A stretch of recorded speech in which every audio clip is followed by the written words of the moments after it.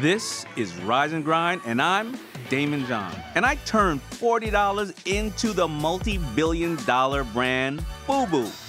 I'm also a shark on ABC's Shark Tank and a consultant to brands, businesses, entrepreneurs, executives, and celebrities all over the world.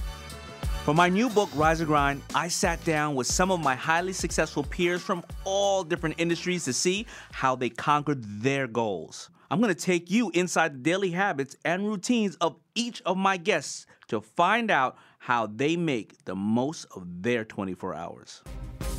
Rise and Grind is brought to you by ZipRecruiter, the smartest way to hire. ZipRecruiter has helped businesses of all sizes find great people. And right now, listeners to my podcast can try ZipRecruiter for free at ZipRecruiter.com/rise. A little later, it's Grow Time with ZipRecruiter CEO and co-founder Ian Siegel. Ian will share some insight on pivotal moments that help businesses and their leaders grow. Today, he'll tell us about some of the hardest parts of starting his company. Stick around. My guest today is Nely Galan. I call her the tropical tycoon. Born in Cuba and raised in New Jersey, she is a self-made media mogul. She was the first Latina President of Entertainment at Telemundo and has produced over 700 episodes of TV. Now, there aren't a ton of female business personalities out there, let alone Hispanic ones. In my line of work, I meet a lot of people, and when I met Nely, I was immediately impressed. And since we've gotten to know each other over the years, I've only learned more and more from her. Lessons that I had to share with you. We sat down together at our house in Venice Beach, California. So today I'm here with my buddy Nely Galan. For those who don't know who she is, I mean, I can summarize it by being the female Tyler Perry, right? That's right. You were a Celebrity Apprentice, you ran Telemundo, yes, and produced 700 shows. That's right. Right? So I think that's pretty much a good way to sum up who you are, but more importantly, and probably even more difficult than all that, you're a mom. I'm a mom. Right? I'm a Latina and a mom. And a Latina and Very a mom. important. But you know what? I just want to put that out there for those who didn't know. And you created also The Swan. The Swan, yeah. Which a lot of people... And I just wrote this book, Self-Made. Self-Made, New York Times bestseller. New York Times bestseller about a hell of a entrepreneurship. motivational speaker. Oh, thank you. Right? And just like my book, The Power of Broke, we didn't know each other at the time. We didn't. And your book, your concept is Think Like an Immigrant. Think Like an Immigrant. Same exact thing. So thank you for being here with me. And of course, my Rise and Grind concept is we're just going to shoot the crap. And I want to try to discover and learn, just like everybody else, what makes you tick, how did you get there, and all those other things in between. So where were you initially born? Where are you from? I was born in Cuba. Very Cuba. timely right now. Very timely. Very timely. Cuba's in the news every day. And yeah, I was born there. And when I was 5 years old, my parents, who were at the time living in Cuba, everybody at the time was very pro Fidel Castro. And then Fidel Castro became communist. I think Americans don't realize that that's what happened. Right. And there was no freedom of speech. And all of a sudden, everything was confiscated from a lot of people, their homes, their properties, everything. And my parents chose to leave. And it's fascinating, Damon, because at that time, the United States had that whole kind of communist Russian Cold War thing going on. Issue, yeah. And unlike today, where immigrants have such, are so, talked negatively about back then, different churches in America were taking Cubans on and sponsoring them to come to the United States. Right. So we came to the United States, we went to southern New Jersey, and for 1 year we lived in this lady, Phyllis Krebs' house, who was the most American, like, Leave It to Beaver woman, whose son had died in Vietnam, and her other son had died in a pool accident, and her minister said, I think you need to do service to feel better, and let's help a Cuban family. So imagine these Cubans put in southern New Jersey, living in an American family's house, and my dad went and painted cars on the Ford Motor Line, and my mom went to work in a factory, and like so many immigrant kids, I became the translator, the therapist, the shrink, the everything. And that's how I grew up in America, like so many kids of immigrants. Yeah. And that's an amazing story, actually, for a couple of aspects, the fact that, you guys had to leave and had nothing. The fact that a family that, a lot of people don't think about that stuff. Like, I always say that, it takes all colors to help, you know, and we don't see that beautiful part. We see only the negative side. A lot of people talk about. Well, you know, it's interesting. When I first came to America and I was in, you know, first grade and second grade, kids would call me names. Sure. And they would say, you're a spick, and I didn't even know what that meant, right? And I come home and I tell my mom, these kids are saying things about me and this and that. And she goes, you know, you come from this incredible island. You come from like an African background with a Spanish background.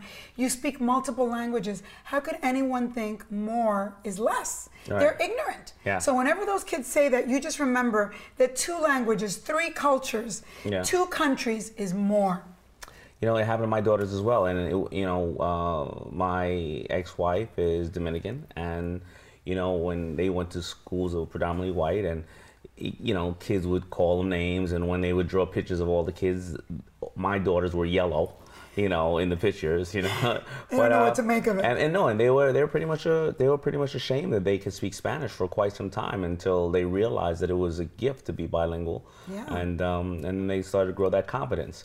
So now you're in America. Your dad is a hardworking man. What is your mom doing? My mama was working at factories, and then she came home and started taking care of kids and making wedding dresses. So all right, obviously you're working and you're understanding the discipline of work. Yeah. So now take me to your teen years. What started happening? Before we get to our teen years, I think in 7th grade my life changed, because in 7th grade my parents were going through a hard time financially. You know, like so many immigrants, it's up and down.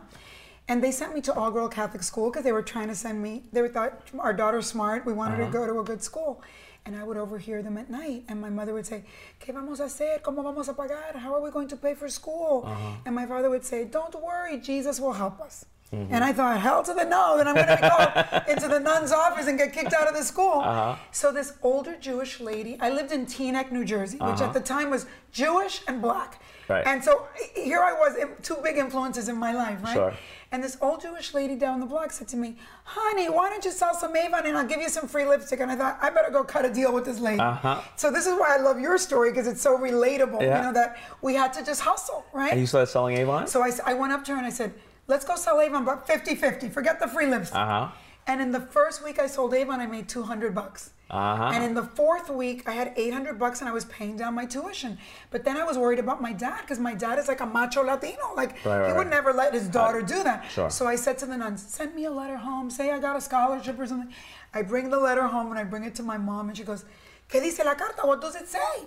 And my father goes, oh my God, your daughter is a genius and Jesus helped us after all.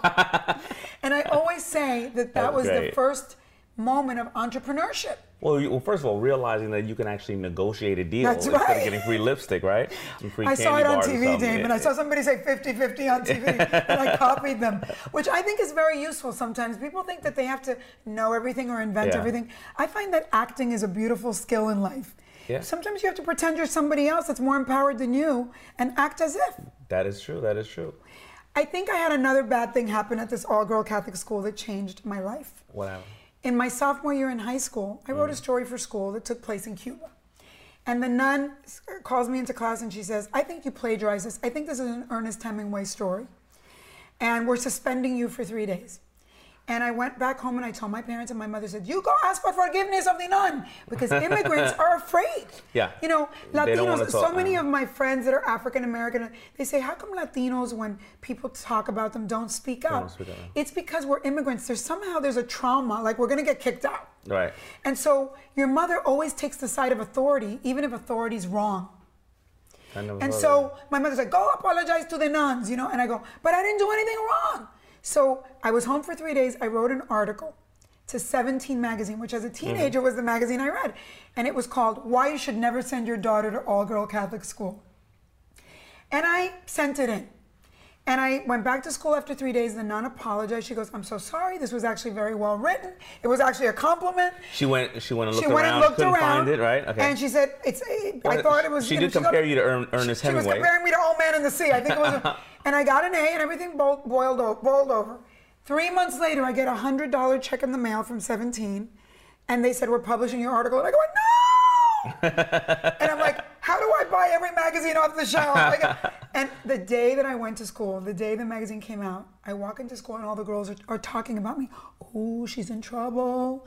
I get called to the principal's office. You know, that was like my fear, that I'd get kicked out of the school for well, I walk into the nun's office and she says, we don't like your kind in this school. Really? And I start bawling. I run out and I go home and I tell my parents, I just got expelled from the school. My mother, ay, por favor, why did you do this? Go back. That's on your hands and knees. But instead, I want to meet your mother. my mother and father are very funny. And I got mad. I sat by myself and I go, wait a minute, this is an injustice. Yeah. Didn't my parents bring me here for freedom of speech? Mm-hmm. And I call the Board of Ed of the state of New Jersey. And again, I don't know, you know, so I think somewhere in me there is a fire because I don't You're take a feisty little thing. I'm a feisty little thing. And I call the Board of Ed and an African-American man answers, bless him, because if a Latino had answered, they probably would have said, you know, but he was more empowered. What did your mother say? Will you go back? Go back and put on your hands and knees, por favor. So I say to this guy, listen, are these nuns allowed to expel me for writing a story? And he goes, technically, yes, because it's a private school. He said, but why don't I set you up with a reporter in your local newspaper? Because you know what? You came here for freedom of speech, the First Amendment. You can make a case out of this. Right. So I'm impulsive. And he set you up with a reporter? He set me up with a reporter. I went and talked to the reporter, and the next day it comes out in the Bogota newspaper, Cuban girl gets expelled for First Amendment issue. And my mother, no! Why can't you be quiet? She was freaking out. My father's like, we are putting us in a bad situation. See, for people out there, you don't realize when your parents don't speak English, and now they get called to the nun, the nun immediately called, come and see us right away. Can you imagine, put yourself in the body of people that don't speak a language and have to go speak, and they're super intelligent in Spanish, and they get translated incorrectly in English. Yeah. So that car ride was not pleasant. But here's what happened. I go in. But your parents went with you this time. They went with me. They had to. And they were getting ready to get on their knees. And I walk in and the nun is like super nice. And she's like, oh, I never said I was expelling you. You're a great student. I was just telling you that we didn't like what you did. And so she takes it up and then she goes, in fact, you're such a good student. I was like an AP student. She goes, we're going to graduate you a year and a half early. We wanted to get you the hell out of here. So what happened then, the next thing that happened is I get home and I had a call from 17 magazine. And they said, we're so proud of you that you stood up for your rights, that we're giving you the youngest guest editorship in the history of 17. So I went to work at 17 magazine at 15 years of age. Wow. Now that internship paid nothing. So I would take the bus from Teaneck to New York. It was costing me money to go. Sure. They gave me like a small stipend for transportation. I'd come home, I got myself a job at the Limited, selling at night. I got another job babysitting, so I had 3 jobs plus the internship, so that my parents would feel like it was okay for me to do this. Tell me, how did your day look? I'd have to get up at 5. How your rise and grind was, all right? Yeah, and by the way, I think all these things have led me to have incredible discipline. I'd wake up at 5, and you know, in New Jersey, you have to go walk to the bus, and then you'd get the bus into the city, which would take an hour. And I would ask people on the bus, how do I go? And then you get to the city and you have to learn the train system. And that's another 45 minutes on the train and switching trains twice. And then from the train, you walk up to this on 3rd Avenue, Condé Nast, and all these big building, building with these magazine editors. And you got there, and the first thing that happened to me is I get in there and I realize that I'm dressed wrong, that I look New Jersey, that I was a little, as I say in Spanish, cuchifrito. I looked a little cuchifrito. And I walk in and I go, oh, these girls are all dressed in black and they have like minimal makeup. And I'm looking a little like, you know, the Jersey Shore. And so I start noticing that I have to start tweaking, right? The second day I'm there, everybody at the time at 17 magazine was like blonde, blue-eyed from Connecticut. And my boss says to me, I need you to book a shoot, book 5 models and this and that. And I said to her, well, how do I do that? And she said, if I have to ask you, I'll fire you. Open the drawer and figure it out. Get it done. And so I went back into the room and I always say, that was the best thing that ever happened to me. I said, I have to make this work. And I did. I opened the drawers and I saw, and I just called things that were already in the drawers, people, and I made it work. You set up a shoot. I did that. Then I started Barnard Early Admissions. And I was blessed because everybody donated money to me and I started going to school. But then another magical thing happened. This one Latina woman in Texas who was a producer. There were no Latinos in television at that time. She was producing the teenage version of 60 Minutes for PBS. So one day this lady calls me. I'm 17 years old. She didn't really know how old I was. She assumed I was older because I was at 17. And she's like, listen, I'm coming to New York. I want to interview you. We're looking for young reporters that are in their 20s but look like teenagers for the teenage version of 60 Minutes. And she came and met me, and if she had known I was 17, she would have never offered me the job. Right. And she offered me the job to make no money. It was like, literally no money, to move to Austin, Texas. And I went to see my mother, and I said, Mom, I just got offered a job on TV. And she's like, you are 17 years old. You're not going anywhere. Right. I go, Mom, if you don't let me go, I'm going to escape. And I say this is an important story because when I go around the country and talk to women of color, they all tell me we don't leave home because of our family. We don't leave home because, especially Latinas and like women from Asia and women from India, it's just culturally not cool to leave home. And I said to my mother, I'm going to escape if you don't let me go. And 3 weeks later, I had a little Chevy Chevette that I had bought, an orange Chevy Chevette. I get in my Chevy Chevette and I drove myself across the country. Austin, by yourself? By myself. I left my mother crying. And my mother is, I will never forgive you till the day you die for leaving me. And I wrote this story in my book because my mother read the book and she cried so much when she read the book because she said, where would we have been if you had not left that day? Okay, we're gonna take a quick break because right now it's Grow Time with Ian Siegel, CEO of ZipRecruiter. What's up, Ian? Hey, Damon. Tell me what it was like when you started ZipRecruiter. I'm going to be honest. It was really hard in the beginning. I left a job that was paying more than $300,000 a year, and I was immediately earning $0 per year. Wow. And we were burning through our savings at this point. And everyone, from family members to friends, were asking me questions like, how long are you going to try this before you go back and get a job? What makes you think this is going to work? Are you sure this is a good idea? And I've likened becoming an entrepreneur, it's a little bit like telling people that you plan to be an artist. Until you start earning money, everyone presumes you're going to fail. So my advice to you at the beginning is if this is the path you're going to choose, stay strong because nobody's going to believe in you. Focus. Man, that knowledge I'm gonna use for myself.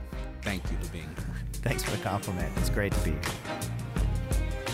80% of employers who post a job on ZipRecruiter get a quality candidate through the site in just one day. So try it for free today at ZipRecruiter.com/rise. That's ZipRecruiter.com/rise. I knew Gloria and Emilio Stefan when I was 17. And how'd you know them? That's just, because casually you say that at 17. I went to they were quinceañera band. Okay. And I'd go to quinceañeras in Miami to my relatives. Okay. And I thought, these people are going to be big.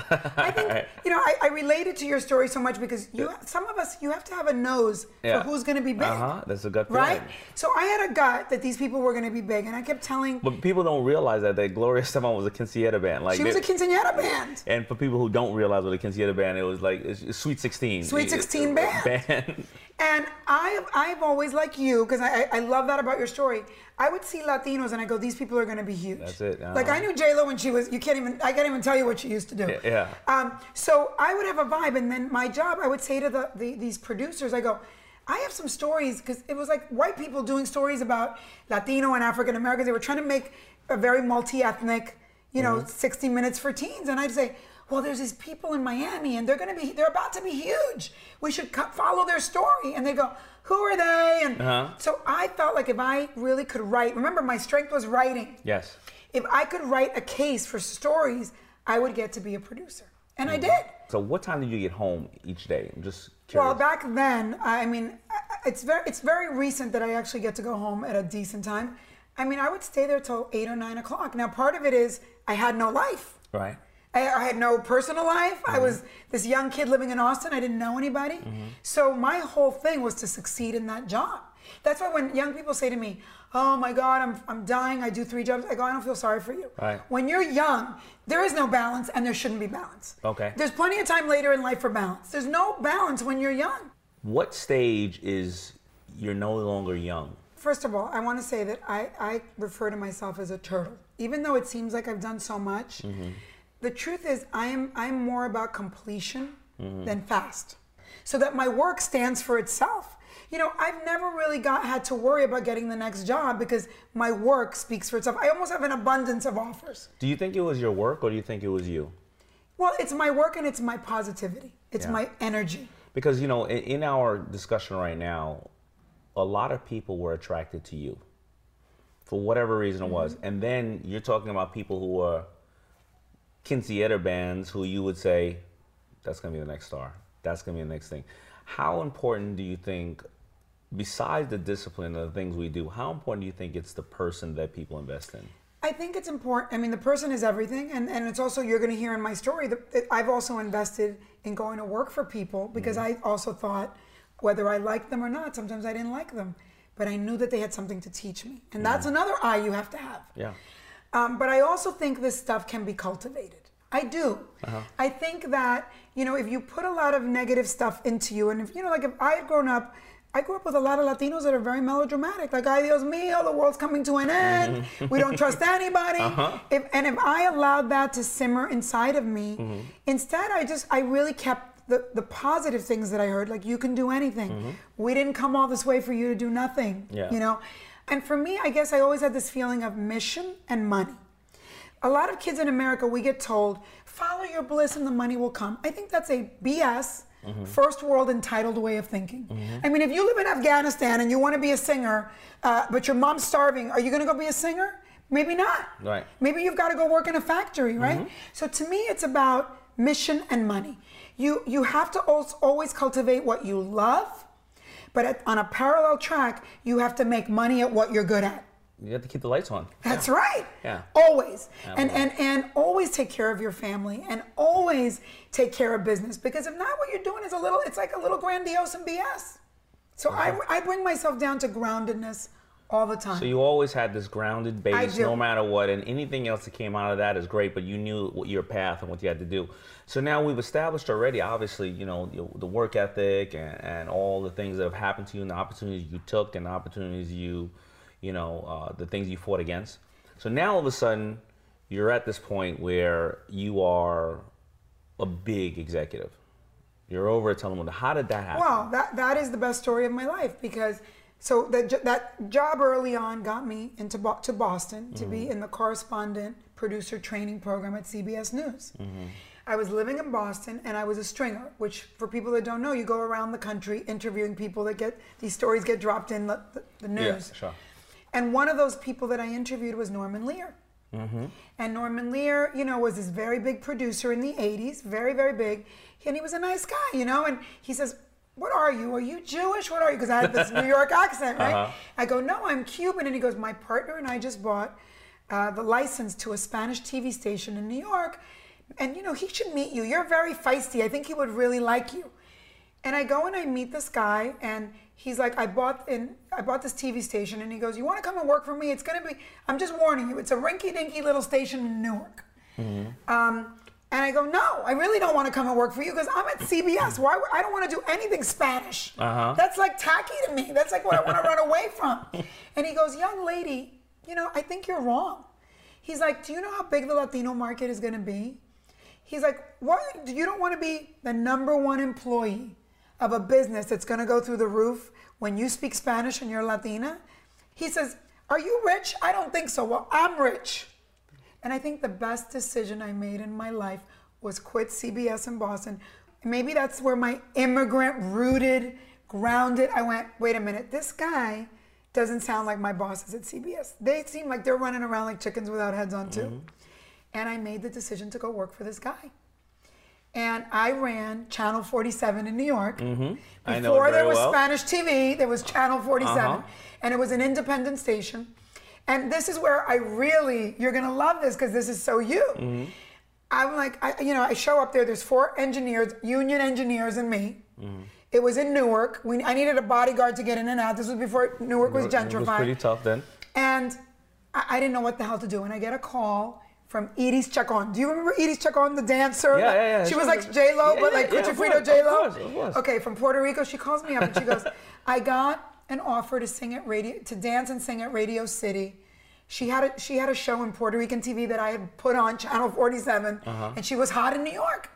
She had a big butt. That was her famous thing. How do you think I remember? Of course I remember. You remember? And she's like, Nely, you got to help me. I got Radio City. I need to make it. She goes, you have airtime. I go, Edie, I'll make you a deal. I'll put you on 24 hours a day. We're going to do little segments. We're going to do a commercial. But I need half the box office. That was my Avon thing. 50-50. At Radio City? Yes. And so we put her in. She sold out. And they said, we want 3 nights. And so I went, okay, more Edie's check on. Uh-huh. And I was like, I made so much money that every artist, that's why I know Mark Anthony since he's a kid, because all these artists would come to me and they'd go, okay, let's do the deal. Because it was better to have 50% of the box office and know that you're going to sell out 7 nights. Sure. So I sold out all these artists in Radio City, giving them my airtime. That's amazing. So 3 years into this incredible story, my boss's lawyer walk in, and the guy comes in and he goes, we just sold the station to an insurance company, to Saul Steinberg in New York. And I said, how could you do this to me? And I call them both up and I go, how could you, this is my baby, you didn't even tell me this was for sale. And they said, young lady, those are our chips. You want to play? Go get your own chips. And I thought, I was so mad. But they gave me $300,000 over the sale. They sold the station for $75 million. I didn't quite get the math until now, till a few years ago. But in order for them to sell it at $75 million, I had to make $77,500,000 a year. Every single year. So that they could sell it at a multiple of 10. 10-time multiple, yeah. Right? They gave me $300,000 in a Mercedes-Benz. I cashed the Mercedes-Benz. I moved to the East Village, to a 4th floor walk-up in the East Village. And I said to myself, I am never working for anyone again. Now, how old are you at this time? At this point, I'm 25 years old. For 4 years, I did not make a penny. Can you imagine the Latino parents? Por favor, find a husband. Your looks are going to go, please. You're living in the East Village. This is a horrible place. Por favor, get a job. My friends, Poor mother. it wasn't so cool to be an entrepreneur when I was 25. Yeah. People were like, are you losing it? Get a job. Yeah. So, but I had incredible faith. Why? Because my boss had said to me on the plane in passing one day, when I was your age, I started a business. For 10 years, I didn't make money. And on the 10th year, I became a millionaire. And I thought, well, I'm only on year 4. Right, all right. Right? But here's what happened, and here's what I was doing wrong. I was bootstrapping this thing, and I had not joined the Chamber of Commerce. I hadn't joined YEO, Young Entrepreneur. I had nobody else to talk to. You had no support system. I was alone, and I was doing everything wrong. So finally, I start going to these mixers and this and that and the other. And out of nowhere, I get a call from Michael Fuchs at HBO. So remember that Russell Simmons at the time was doing all those comedy specials and all that. He calls me up and he goes, listen, I know you want to do programming. I've got a deal for you. I'll let you do some comedy specials on HBO. I didn't know anything about comedians. Hence why I ended up with who I ended up with, because I started in the comedy world. But you have to do something for us. We want to launch HBO in Latin America. We've sent 3 MBAs down there for a year and they can't figure it out. I go, well, do they speak Spanish? Right. And they go, no. He goes, okay. Well, and that's not problem number 1. So I thought to myself, oh my God, this is it. I got this in the bag, because I knew all the families in Latin America. And he goes, but you got to do that for us first, and then you'll get the three specials. I go to Latin America, and all I had to do was find a partner that had a cable company. And what I did is, basically they said, look, I said, what did you guys get at the height of HBO per subscriber? $100 a subscriber back then. Now it's like pennies, right? So I went to, I said, eeny, meeny, miny, mo, let me start at Venezuela. And I said, do you guys want to do this? HBO is the biggest thing, blah, blah, blah. And I cut the deal. And then I got the call that changed my life, which is I got a call from someone. And he said, I work for a man named Rupert Murdoch. I didn't know who the hell Rupert Murdoch was. And he said, I want you to launch 6 TV channels for me in Latin America and later on in Asia and abroad. And I said, I don't want to do that. I want to make shows. I'll make the shows for you. And he's like, no. He's like, he goes, is that what you want to do? He goes, your business model is wrong. And this is the guy, he said, the reason the African-American market hasn't really worked content-wise, now remember, this is 93, is because it has no distribution past the United States. And the way that we make money in the TV business is you break even in the United States and then you profit around the world. And he says, and for the Latino market, there isn't even a market in the US fully, because there wasn't at that moment. And he's like, if you want to be the queen of programming, you need to go be the queen of distribution first. And when he said that to me, once again, I had another one of those aha moments where I go, he's smarter than I am. Yeah. So I'm going to follow the lead. I moved to Los Angeles. Rupert Murdoch gave me a bungalow on the Fox lot and then charged me $50,000 a month for it. And I said, hell to the no. I'm going to move to whatever the worst area of LA is, which was Venice. Mm-hmm. I bought a building before I ever bought a house on Abbot Kinney, which is now the hottest street in America, for no money. My staff, multicultural staff, were like, we were on the Fox lot. I go, that's Rupert Murdoch's brand. That's not my brand. We moved here. I moved my butt to Latin America because I had to now, it was a job to go to launch 6 channels and make sure they were all working in all these countries. And I moved a year to Mexico City. I lived in Chile. I lived in Argentina. I lived in Brazil. My staff was here. And that was the beginning of my first business. Let's just fast forward up to when you are just running Telemundo. Mm-hmm. I mean, you know, it changed the way of programming. It brought to America the reality that Latinas and Latinos are very powerful. They have a voice. It's one of those moments where you get a lot of press because you're the first woman and first Latina president of a network. People thought, well, where'd she come from? She's an overnight success. And they don't realize that you've schlepped all over Latin America. You've put up with so much crap. Mm-hmm. You have, really done a lot to get there. Your parents don't think you're successful because you don't have a kid yet. You've not really found the right guy because mm-hmm. you only hang out with celebrities and people that are not right for you. Some people shallow, yeah. And so you get there, and it's a very mixed thing that happens to you because I'm the token Latina. I was here on top, and then there was no other Latinos, and then I had to start bringing in Latinos. Mm-hmm. And that you can never be the token in a company. I had also gone back to corporate America after being an entrepreneur now for X amount of years, and that was rough. How was it? Because I want to know, how was your day then? Because, you went to this point where you were starting to cut deals, for everybody, outsource it to me. You were your own boss. Now you have to work in a massive structure. Massive. But how was your day at that point? Because how much of your day was spent, and I ask everybody this, on offense, and then how much was spent on defense? Oh, that's a great question. So you'd wake up early in the morning now. Same thing. All right, same thing. You're waking up 5 o'clock in the morning now, right? Now you're going. I was probably exercising more in those days because if not, I wouldn't have made it. Because that's what I'm saying. You should have burned down. Now you've been doing this now from 15 years old up to at this point. I don't know where you're at. At this point, I was 35. You're 35. All right. So now you put in 20 years of no social life. 34, actually. All right. So now you're starting to date a little bit. You're hopefully starting to exercise. How did your day start to change? Because you should have been burned out by then. My day, well, here's the difference. Run me through the day. My day would still wake up at 5 in the morning. Mm-hmm. But at 5 in the morning, I would have like a box of things to read before I got to work. Okay, so are you reading those things to research, or are you reading them for? Because I have to deal with, because I have in corporate America, you have meetings 10 hours a day. Okay. So I needed to know that I was meeting with you. Right. What is it that you wanted me to read? What show do you want me to do? What to do? So I had to read a lot. So I read a lot at night before I went to bed, but I'm more of a morning person. So the morning time you're reading. What time was your day ending? Because you still now had to sleep for 8 hours. I still had to sleep for 8 hours. So you still got to go to bed at 10, right? Yeah, I do have to go to bed at 10. At 10 or 9, one of them, right? 9 or 10. So how did you fit it all in? Well, I just did. I think I'm a really great time manager. Did you schedule it? I think I scheduled things, and also I knew how much of my time to spend on what. It's kind of like, first of all, my whole theory on time management, I come up at the beginning of every year with 3 things that I have to do in 1 year. Mm-hmm. Not 20 things, not 100 things, 3. So you 3 set goals. big things. 3 big things. I break that down every Sunday to what are the 3 things I have to accomplish this week to get to my 3 things at the end of the year. If you tell yourself, I'm gonna go work out 2 hours a day and you're not gonna make it, you're gonna give up. So what you do is you say, I'm gonna lose 30 pounds in a year, not in a month, not in a week, in a year. Mm-hmm. And then you break it down to the week, right? Like, I'm gonna lose 1/4 of a pound this week. So you make them such small goals that you feel good because you feel successful because you completed. Well, thank you.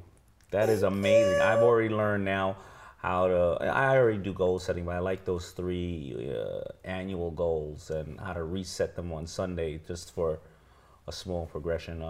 Look, all of it, what people don't realize, and this is what I got out of your story, which was wonderful, is first of all, we're both self-made people. And I mean that in in the broadest sense. Like, it's almost like I don't want people to think it's just entrepreneurship. It's DIYing yourself. Yeah. It's constantly rebooting yourself and growing. And it's also taking responsibility for your life. That someone else, you know, I say in my book, and I think it's the most powerful thing in my book, is there is no Prince Charming. And I mean it for men and for women. Like, no boss, no corporation, no president, no mate is going to save you. And when you fully understand that, you realize you can save yourself over and over and over again. Well, thank you. It's an honor. Thank you for having me. Thank you. Thank you for being an inspiration. All right, it's grow time again, and we're back with Ian Siegel, CEO of ZipRecruiter. Ian, welcome. Let's do this. Hiring is so important.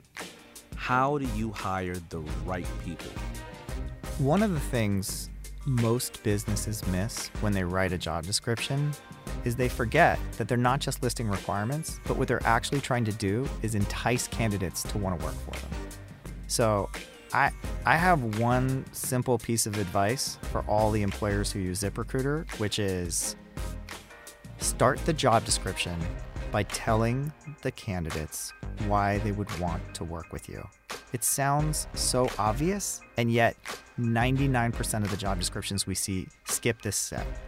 So if you're a tight-knit group that likes to go to lunch together and have happy hours on Friday, tell them. Are you a pet-friendly office? That's awesome. Tell them. They need to be able to imagine themselves working with you, not just doing the job. I think we all forget that the candidates aren't just applying to us. We are also, in effect, being interviewed by the candidate. I'm writing that one down, too. Thanks for the compliment. It's great to be here. If you're a growing business, ZipRecruiter can help you hire the right people. And right now, my listeners can try ZipRecruiter for free at ZipRecruiter.com/rise. Once again, try ZipRecruiter for free today at ZipRecruiter.com/rise. ZipRecruiter, the smartest way to hire. If you enjoyed listening to this interview, there is a whole lot more where that came from. I break things down even further in my new book and audiobook, Rise and Grind. I also share how I've incorporated some of these principles into my own life and use them to stay motivated and focused. Check out Rise and Grind wherever books and audiobooks are sold. And if you want more info on what I'm up to, check out DamonJohn.com and follow me on social media at TheSharkDamon.